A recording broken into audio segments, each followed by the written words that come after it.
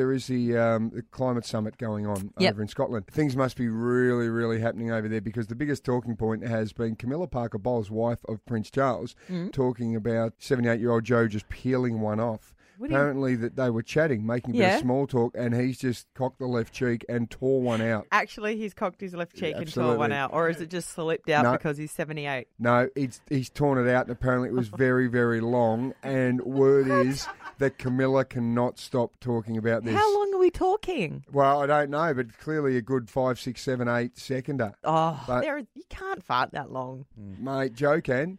Isn't that why they call him Sleepy Bum Joe? Yeah, and that's why they call her Camilla Parker Bowles. It's interesting though. You guys are really taking it up to another level.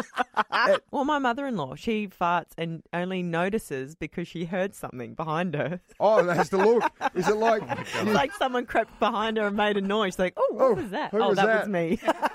Aaron Phillips and Soda in the morning. Adelaide's #1 breakfast show. Mix 102.3.